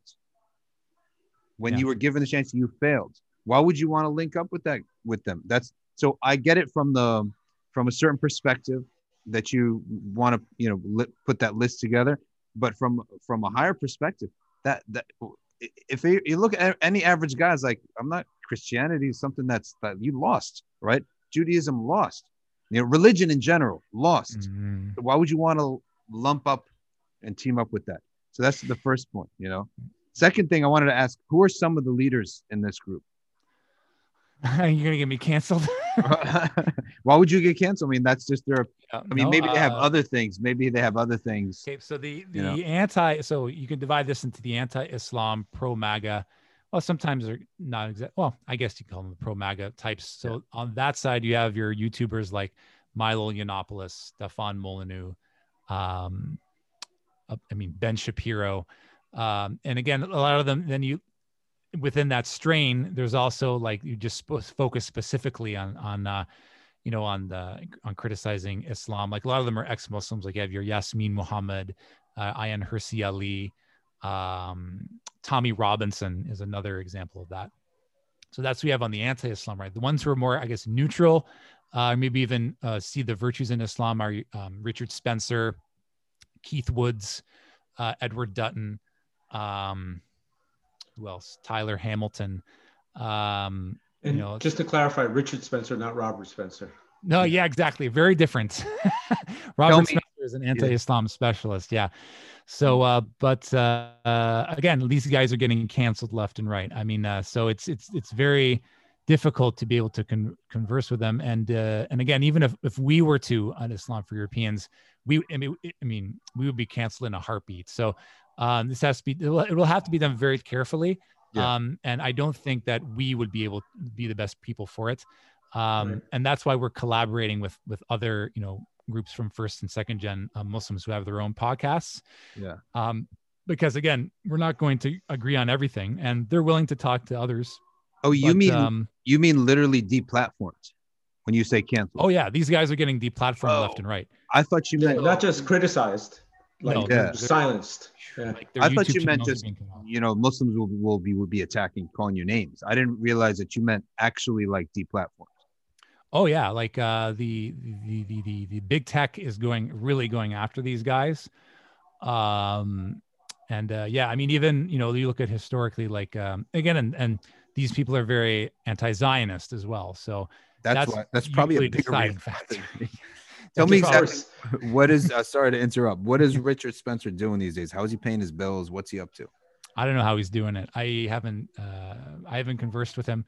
But again, I mean, he gets on CNN once in a while. But again, it's not just about the figures themselves. It's just about the people. I mean, they're, some people are going to follow that crowd. The other people are going to follow the anti-Islam Deus Volt crowd. So it's more of an overall zeitgeist than opposed to just one particular person, right? Mm-hmm. I mean, if all these people were gone tomorrow, there would still be other people that would spring up, and then these conversations would still go on between them. But, but from a dawa perspective, you look at individuals, right? And you look at what kind of words are coming out of those individuals, and if someone's starting to say something positive, then you look at that one specific individual and talk to them and see what happens. We were able to get Edward Dutton on the Mad Mamluks. We interviewed him about his book, and again, we didn't have to agree on everything in the book, but he had some negative things to say about Islam, positive things to say about Islam, but he was looking at it at a perspective that I didn't agree. I didn't 100% agree with the thesis. Like for example, his whole thesis was that Muslims are successful because they're high in ethnocentrism, but that's because they're doing practices that are reducing intelligence, like cousin marriage and things like that. So I didn't agree with the premise, and we made that clear on the Mad Mamluks. And he said, like, for example, and we didn't agree that for example, waking up for Fajr or not getting enough sleep was actually factored into reducing intelligence. And Sim, very astutely pointed out, like Muslims don't wake up for Fajr. but this is like, totally there. Does he have a concept of evidence? I mean, what he's talking about, right? You can't possibly prove. Who published it? Again, Yeah, it was published by his own. His own self, right? No, I mean, it was that's published. stuff I that, mean, yeah, well, I mean, again, it's I look at that book as not an anti-Islam book, but it needs to be a philosophical exercise. You know, like I'm sure there are some Muslims on the left who would say, just cancel this guy, cancel the book. You know, like it's giving a bad image toward Islam. But you know, these are things that go ahead. Those people also go off and support like trans imams. So yeah.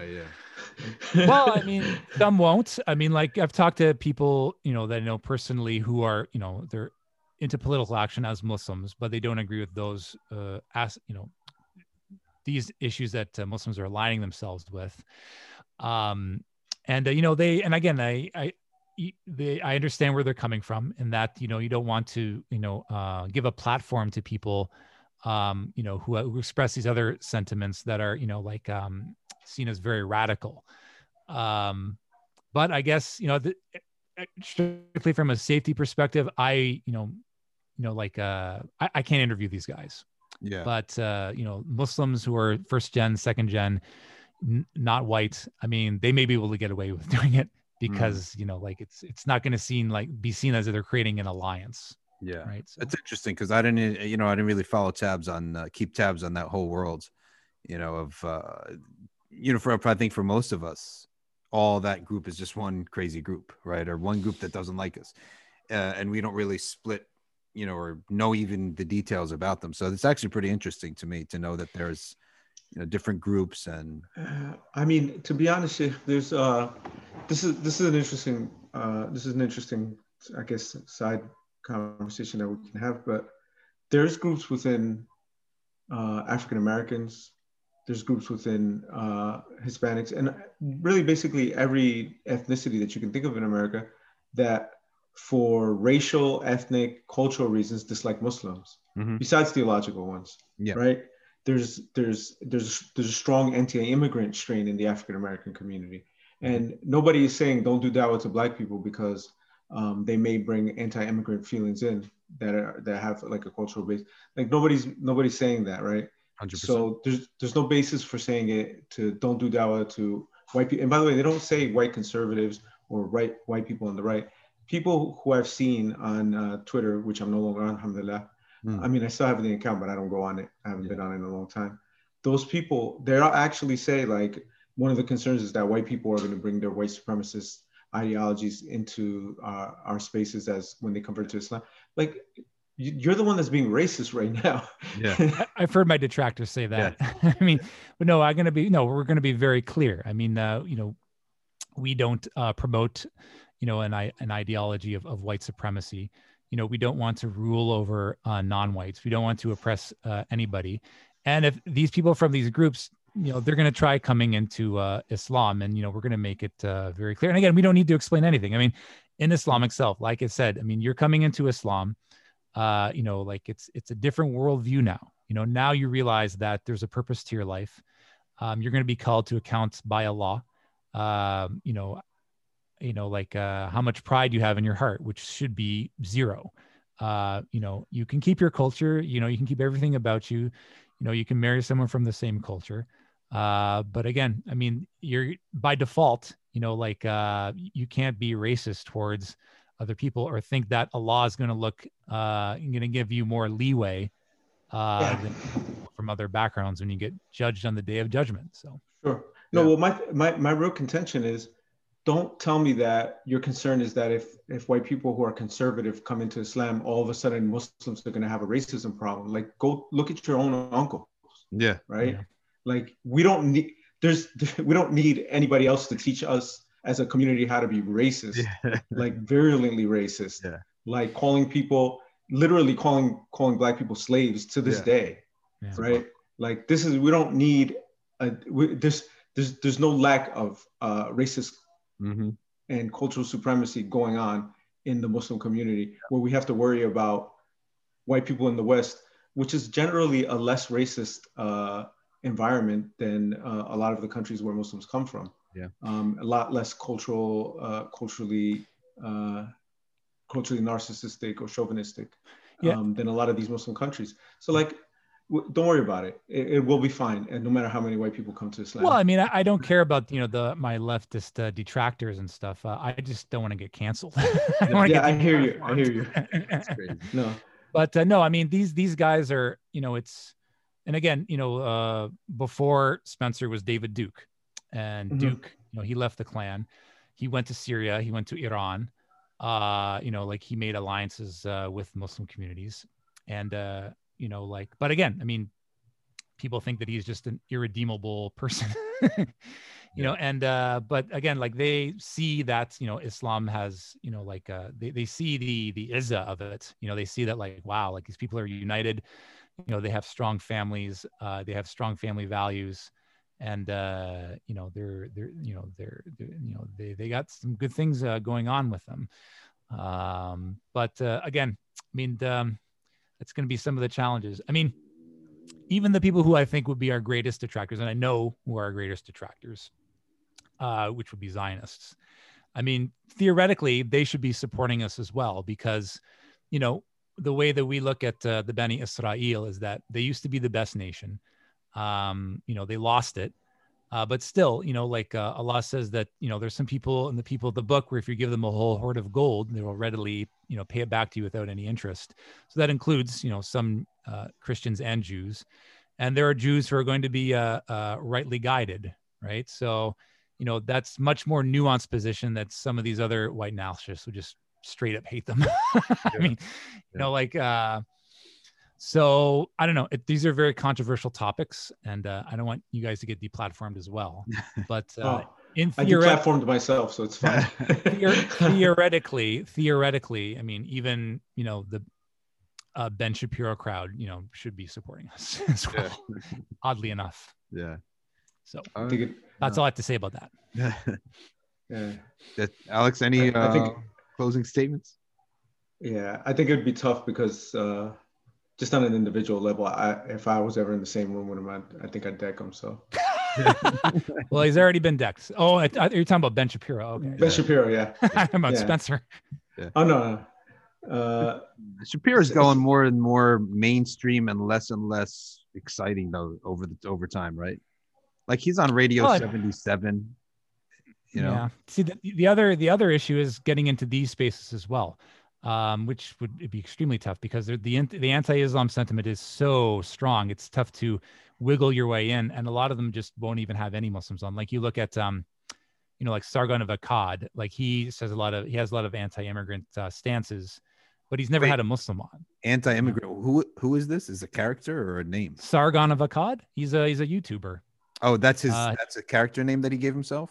That's a character name that he gave. I think his real name is Benjamin Owen, but no, he's well known in the YouTubing community. Okay. Like these are high profile, faces. Like your Ben Shapiro's and your, like it's going to be almost impossible to be able to, find dialogue with them. I mean, even Joe Rogan. I mean, he's had Muslims on before, but they don't talk about Islam really. Yeah, not to talk about Islam. Yeah. The only practicing like serious Muslim I think he's ever had on is Faraz. Yeah, and that was about he's an MMA coach. Yeah. Yeah. I mean, we expect Mike Tyson. Yeah. Yeah, he said Tyson had Dave Chappelle. So I mean, Surat al-Abbas, it tells us you're gonna have enemies. Don't pay attention to them. Forget them. They don't want to talk. Don't talk. But there's going to be some people who are open, and that's who we have to find. Whose heart is and mind is and attitude we can tell is open to discuss, and that if that person is the least influential, doesn't make a difference. That's who we're looking for, and that's who's going to give us the energy to keep going, right? To look at those types of people who are, they want to talk. And anytime I go to a crowd or a masjid or anything or in a room, I only look at who wants to talk and who is having a favorable attitude to me, and I give them my attention. You create energy like that. You create momentum. Yeah, there's haters over there. Nothing I could do about that. So why even bother with it? And you expect it. Actually, the more haters, that means Islam is doing something right. Because like what's his name? What's his Mr. October? I can't remember his name for the Yankees. Reggie Jackson. I think it was Reggie Jackson when some kid got booed from the Yankees, or he got booed, right? He said, well, in New York, they don't boo nobody, right? They're booing you because you're somebody, right? Right. Right? He That's got great. booed and he That's said fantastic. that, right? They're only booing you because you're somebody, not going to boo some nobody. MashaAllah. So that's good to see that you have haters. You have to have some haters. So, but we got to look at our energy and get something going, some momentum going with people who are open, and that's all we should think about, you know. And that's all we got to keep going. And Sheikh, we've said this numerous times on this podcast that the white conservative, or even just the conservative Western non-Muslim, is ripe for dawah. It is a really important area that's often overlooked. And if people don't pay attention to that, you're missing out on people who have a natural disposition to a lot of the things that Islam brings. And all you have to do is just open up the door. Mm-hmm. Yeah. So, I mean, alhamdulillah, you're doing some of that work. Yeah. Inshallah. But again, I mean, like you said, like, yeah, you're going to get haters, but in every crowd, I mean, and I could see, the Muslims who don't feel comfortable with these people, like have a lot of resentment towards them. It's understandable, like I said, and I'm not here to say, like try to convince them that like there are people out there that, like who don't hate Muslims, who are on our side or at least neutral about it. Again, I mean, I can't convince them otherwise. And I understand where they're coming from. I haven't lived their experience. I'm not a visible Muslim. But again, that's why our mandate is different. Our mandate is to, we have an in with these people. So it's our responsibility to give dawah to them. So I mean, Allah give you the tawfiq, and thank you for coming on. It's thank you for having me. Important. I love talking about dawah and seeing what's going on and what's happening in different segments of dawah, and that's what Safina Society is all about, and that's what we want to keep doing. And so hopefully in the future we'll have you back on and hear about the progress and the stories that you got. Well, I mean, yeah, if you want to have one of these guys on, I mean, you're that I don't feel comfortable. Well, I mean, I already got a guy for that. I got Maheen and Mad Mamluks, they're willing to. I'm willing to talk to anybody who wants to talk about Islam, okay. And I don't debate. I just, bring up a topic. I'll tell you what the Sharia says about it, what our theology says about it. And sometimes you have to have a confrontation, but in general, when it's actually face to face, I don't want to be confrontational. I just want to talk. Right. Well, so like if you have someone, I'm willing to have him on, that type of person, if he's interested in learning what the deen says. I have what are the things I'm posing to you now is, you have the religious knowledge, and for religious Muslims, who have who done their education, who know, the Quran and Hadith, very well. I guess the challenge is now getting that information out there and disseminating that information to the general public, because, a lot of the times they get frustrated because they'll say, we're trying to give this information out. For example, female genital mutilation, we keep saying, this is what Islam says about this, and give a good, big comprehensive answer. But to the general the Muslim laity like us who don't have as much education, it's tough. We need something that we can refer them to quite easily and quickly. And that's why I think that's going to be one of the big challenges, because, there's so much misconceptions about Islam that are really out there. And if you read Dutton's book, he probably got that information from Ayaan Hirsi Ali and all the people who have all that media attention. Yeah. So the challenge is going to be getting that information to us who are actually talking to them, and also having it available at the click of a button to just for our own information. Look, if any of these guys who wants to learn, right, I'll talk to them. It doesn't have to be on a podcast. It could be podcasts. I don't mind. Yeah. Right. But if they want to actually know what's going on, I'd love to talk to them. And Alex will be on. And if we either make it a podcast, doesn't make a difference to me. But if he wants to argue, no. Yeah. I just have to say one thing about the point that Rob brought up, which is it's an important point. And I think that resources like that are useful and valuable and needed. But one of the things that I've learned over my time as a Muslim and working with dawah organizations is that when it comes down to discussing fiqh with people that are interested in Islam or people that are antithetical to Islam, Fiqh, you can go back and forth forever and never make any progress whatsoever and change anything. The best dawa is, all right, do you believe in God or no? Let's get over your atheism. If once we get over that, okay, you believe in God. Let's talk. What's the best monotheism? Okay, good. We don't believe in idols. We don't believe in multiple gods. Now that we're a monotheism, what's the best expression of it? And of course, it's much more detailed than that, but it has to go through belief first, long before you get to fiqh. Because when it gets to points of fiqh, wallahi, unless you're a Muslim with strong iman, there's things that you'll never get over. Like if you need to be comfortable with all of the rulings of the religion before you convert, you'll never convert. It's the complete wrong. At some point, something's going to bother you. Exactly. It's the wrong starting point. The starting point is the source even true or false, right? Is the prophet true or false? That's the real question. Yeah. Right? That's the real question. And once you have that, once you establish proofs from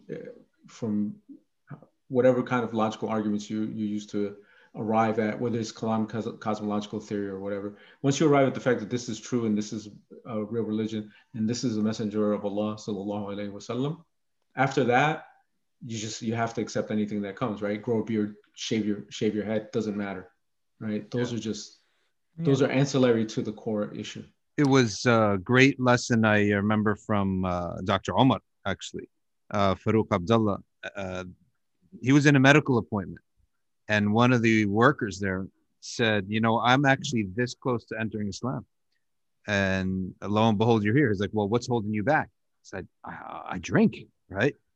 So you believe what he said? He said, so drink, right? He said, wait, but it's haram, right? He knew the word haram. He says, haram. I said, yes, haram. Doesn't mean you can't be a Muslim and commit haram. You don't think all Muslims commit haram? So you believe it's wrong. Deal with it later. It has nothing to do with you entering Islam or not. So this poor guy thinking, oh, I got to make sure I'm not an alcoholic. I don't drink anymore before entering Islam, right? And he said, no, you don't let that be a barrier. All you have to know to enter Islam or not is God true? Is the Prophet Muhammad true? Right? That's it. La ilaha illallah Muhammad Rasulullah. And the guy took shahada on the spot. Right? Literally in that conversation, he took shahada. And he probably gave up drinking really soon. Yeah, because once the iman comes in, right, you become stronger willed. Yeah, no, for sure. And I guess one of the most important things to know when talking to people who are close to converting to Islam or just converted to Islam is that, no matter what sins you commit, you're still a Muslim. There's always a chance for repentance. That you have a chance to pray 5 times a day, and it's like taking a bath every day. So there's always that opportunity, to have your sins forgiven. So if they don't understand that facet, a lot of them are going to drop off very quickly. So all right, I'll just say one last thing before we sign off. Anybody watching this, the hat and the shawl, I'm not abandoning my Spanish culture. It's just cold in my house. We had a major blizzard. What for Canadians is probably like a dusting. I know. We got like it's nothing. Yeah. You get storms this year, Robert? A few. Yeah, London's in the snow belt, so that's good. Yeah, we're in the direction of Buffalo, so wow, melted with snow. Yeah, I love the snow, and we got 2 feet today. So.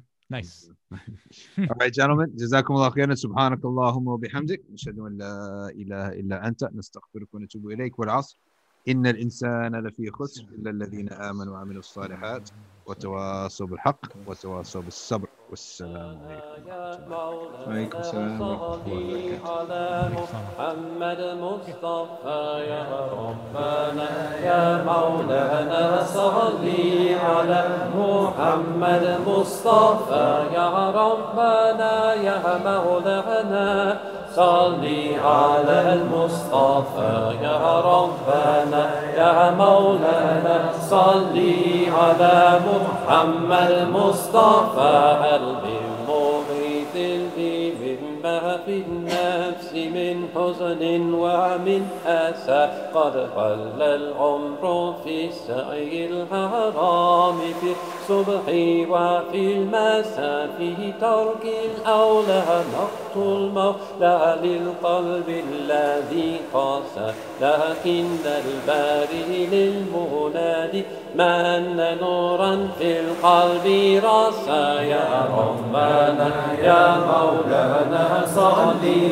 على محمد مصطفى يا ربنا يا مولانا صلي على محمد مصطفى يا ربنا يا مولانا صلي على المصطفى يا ربنا يا مولانا صلي على محمد مصطفى يا كاشف المحب كم تلومني على هذا الغرام والعشق سر القلب لا دليل له إلا المستهم من ذاق خمر العاشقين ذاق أطيب المدن هذا صراطي مستقيما لا ينال بفن الكلام يا ربنا يا مولانا صلي على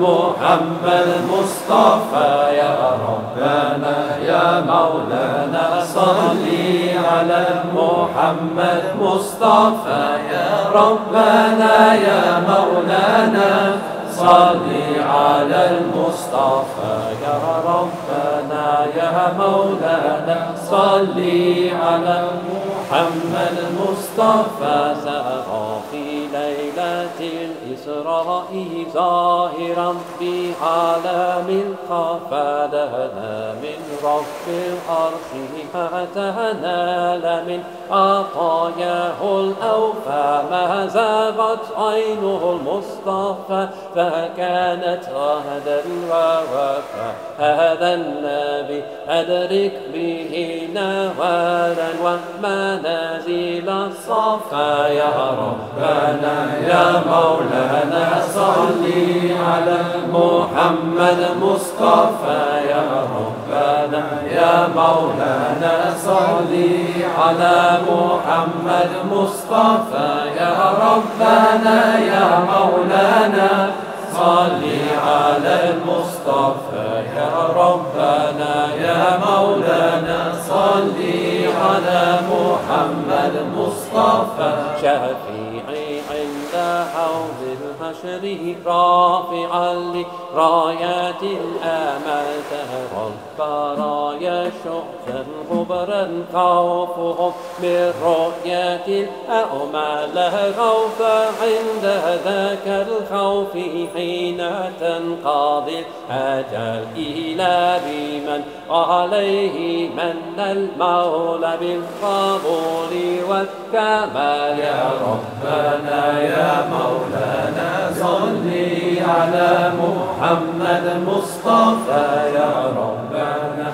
يا مولانا صلي على محمد مصطفى يا ربنا يا مولانا صلي على المصطفى يا ربنا يا مولانا صلي على محمد مصطفى يا ربنا يا مولانا صلي على محمد مصطفى يا ربنا يا مولانا صلي على محمد مصطفى يا ربنا يا مولانا صلي